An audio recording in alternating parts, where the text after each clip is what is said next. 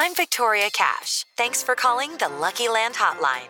If you feel like you do the same thing every day, press 1. If you're ready to have some serious fun for the chance to redeem some serious prizes, press 2. We heard you loud and clear. So go to LuckyLandSlots.com right now and play over 100 social casino-style games for free. Get lucky today at LuckyLandSlots.com. Available to players in the U.S., excluding Washington and Michigan. No purchase necessary. VGW Group. Void where prohibited by law. 18+. Terms and conditions apply. It's time for today's Lucky Land horoscope with Victoria Cash. Life's gotten mundane, so shake up the daily routine and be adventurous with a trip to Lucky Land. You know what they say. Your chance to win starts with a spin. So go to LuckyLandSlots.com to play over 100 social casino-style games for free for your chance to redeem some serious prizes. Get lucky today at LuckyLandSlots.com. Available to players in the U.S., excluding Washington and Michigan. No purchase necessary. VGW Group. Void where prohibited by law. 18+. Terms and conditions apply. This podcast is sponsored by Cloud Optimizer. As a business owner or IT manager, are your cloud investment costs going up and you don't know why? It's time for Cloud Optimizer.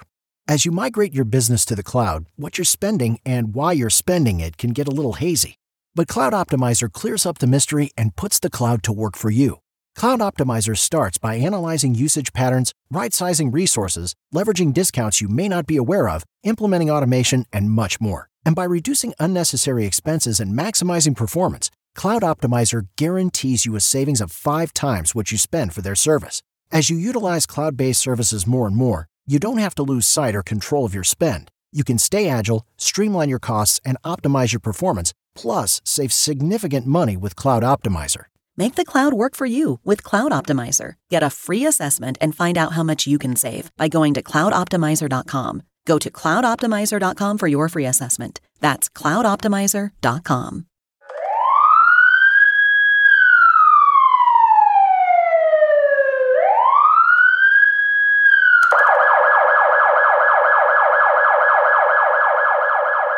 Hello, Duke fans, and welcome to emergency episode 317 of the Duke Basketball Report podcast. You already heard from us once today. We had a bunch of topics to talk about that, frankly, were not particularly timely, although hopefully we'll see an end to violence between fans and players in the NBA sooner than later.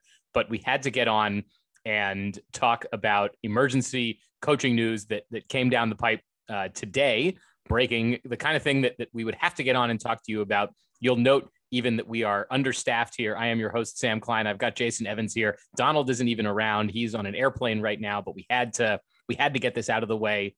Jason, I need to know who is going to be coaching Jason Tatum to his first NBA title now that Brad Stevens has been promoted into the front office out of being the head coach.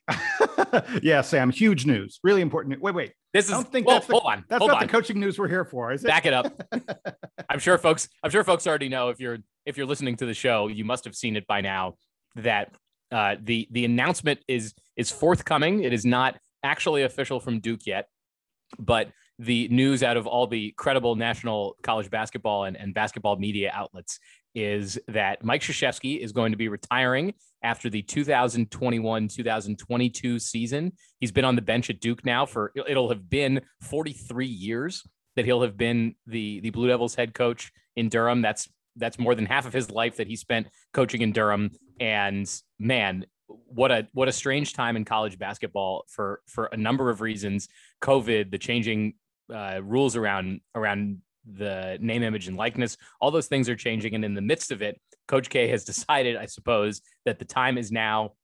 We have speculated a ton on this show about what Coach K's retirement would look like, what it's going to mean for the program. And now we're here. We're obviously not going to be able to touch on every single aspect of this, but so I guess, Sam, this will be the first of probably a dozen podcasts a few of these about shows. Coach K's retirement. Yeah. I said to the three, there's going to be a lot of behind the scenes here as well, because there's a lot that the three of us have talked about in recent days and weeks about this particular speculation. So I'll share some of that with you, but just right off the bat, Jason Evans, give me your quick reaction to the news that Coach K is retiring in a year. I mean, obviously the immediate reaction from any Duke fan is we're incredibly sad, because we wanted this guy to be there forever. He has been unbelievably successful. He's adapted to every change coming in the game.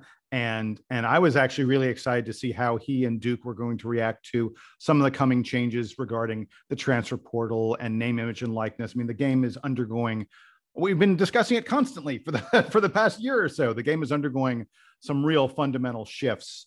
And I am absolutely confident that Coach K would have navigated those shifts expertly, as he has every other one. We're not going to get a chance to see that, and that makes me sad. But on the other hand, I'm happy for one thing. Look, there's no way not to compare this to what happened at North Carolina with Roy Williams just a short time ago. There's no way not to go all the way back. Sam, it's probably before your time, but for me to go all the way back to when Dean Smith retired, again, in the summer before a basketball season. But in both of those cases, the guys retired, Dean Smith and Roy Williams retired without a final send-off moment. I am thrilled.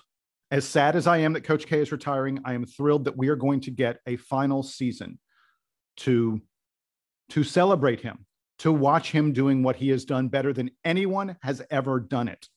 That is a gift to all of us. It is, and we are going to give a gift back to him as a result. And Sam, Coach K's final game in Cameron will be against UNC. It is Duke's turn to host UNC in the last game of the season.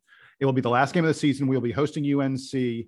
I can't even imagine what the energy, the emotion will be like. I can't imagine what the tickets will cost. Coach K's a lot. Yeah. Coach K's last game in Cameron against Carolina into the season, and what I expect will be a very successful season for the Blue Devils. Ticket price. Get your tickets now. The year after Duke didn't have any fans at any of their games. Crazy. It's crazy. Yeah. Like that's like a whole other aspect of this is like, right. Like I said, we got a dozen podcasts coming. Because we have to talk about the predominant rumor that John Shire is going to be named coach in waiting as a result of this. That's part of it. We have to talk about Coach K's legacy. We have to talk about what this means for all the players and the coaches that are sort of in his orbit. We need to talk about what it means for college basketball. We need to talk about what it means on campus at Duke University, where there are so many changes happening in the athletic department and elsewhere, and how this kind of ripples out to all sorts of other aspects of the university as a whole. Which one of those you want to tackle first? Exactly. We have to do it all. And by the way, we need Donald to help us. Yeah, I know. That. We're missing you, buddy. We're missing you, Donald. All of this is kind of coming down. I don't even really know where to start. Like, Coach K has obviously been the Duke coach my entire life, right? I was born in 1989. I don't remember a time without Coach K. At this point, it's possible that would I be wrong to say that a majority of Duke fans don't remember a time before Coach K? Like, if Sam, I'm in my mid 50s. I was born in 1967. You must barely remember. Duke. I knew of what Duke was, but I was. By the time I had my bar mitzvah, Coach K was coaching Duke. Right. So basically, for my entire life, he's been coaching Duke as well. This is the only Duke that I've ever known, and I've been around a lot longer than you have. And Duke has been, if you've been a fan of the program for the last 10, 15 years, Duke has been celebrating Coach K as the greatest of all time. Like, that's been part of the promotional material for the program for a long time, part of a decade, at least. Like there was a time, I think, in the mid 2000s where a little bit of his shine came off. Duke stopped going to the Final Four for a few years, and people sort of speculated like, oh, there's all these changes coming to college basketball, around 2007, 2008, 2009, JJ Redick's not there anymore. Duke's never going to be back. And then Duke wins a title in 2010. Duke starts recruiting one and done like crazy. Duke wins another title in 2015. It's like, as you said, all he ever did was adapt and win and adapt and win. And that has been the story of Coach K. He's won championships in vastly different eras across a huge time span in college basketball. No one's kind of done it in so many different ways as he has. And once upon a time, Duke was a team that played a specific sort of offense and defense. And the way Duke has played both offensive defense the last few years is unrecognizable to Duke fans from the 80s and 90s. So his ability to adapt, his ability to connect with people, his ability to make differences on and off the court at Duke, in Durham, and around the world. Not to, oh my gosh, he was the USA basketball coach, for goodness sake. Like, there are so many aspects. 3 gold medals. Yeah. 3 gold medals in the Olympics. Like, there are so many aspects to his legacy that we can't even start to unpack. I don't, we're not going to, this is not the definitive. I will say this. I mentioned this on Twitter actually just a few minutes ago before we started recording. One of the aspects of this that's most interesting to me that I'm sure we'll talk about later is who was making the decision here, because we talked, especially around when we interviewed Kevin White and Nina King, and even we talked about it with David Rubenstein a few weeks ago, that the decision to replace Coach K is going to be very interesting because Coach K has so much sort of power over things at the university. Like, he basically gets his way in everything.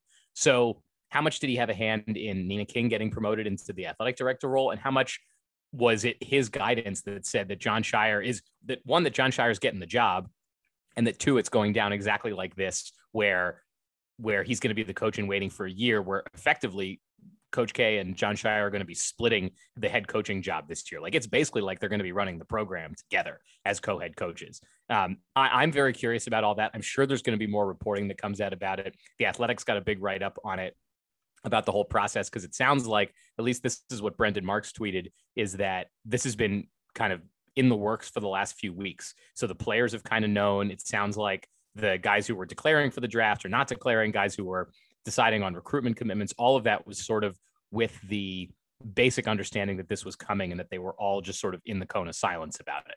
Yeah. And a key aspect of that, and Brendan Marks talked about this, is that there have been rumors about this for a while, for several months, that recruits have been asking about Coach K's long-term plans. And it's worth noting that yesterday, June 1st, was the first moment that Duke could begin reaching out to current high school juniors. Now, obviously, Duke's primary focus is on the rising seniors, the guys who just became seniors, the class of 2022, but the class of 2023 is also out there. Duke is just beginning to reach out to them. We're just starting to see coaches go back on the recruiting trail, out to the AAU events and such, which have begun happening again after being put on COVID pause.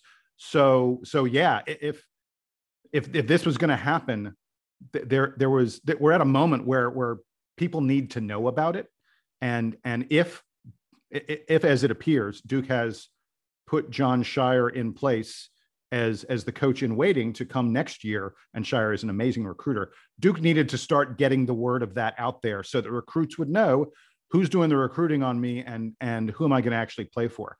The other aspect about Jon Scheyer, moving into this role, is that Duke needs to start thinking about at least a new assistant coach, because now it's a year off, but it's still something to think about. And I wonder if Nolan Smith's going to be an assistant coach for the first time this coming year. Chris Carrawell has been an assistant at Duke and Marquette since 2014, but, not super experienced. I really wonder, one of the things we're going to look at over the next few weeks or the such is, will Jon Scheyer want a more authoritative and experienced voice joining the bench when he becomes the head coach?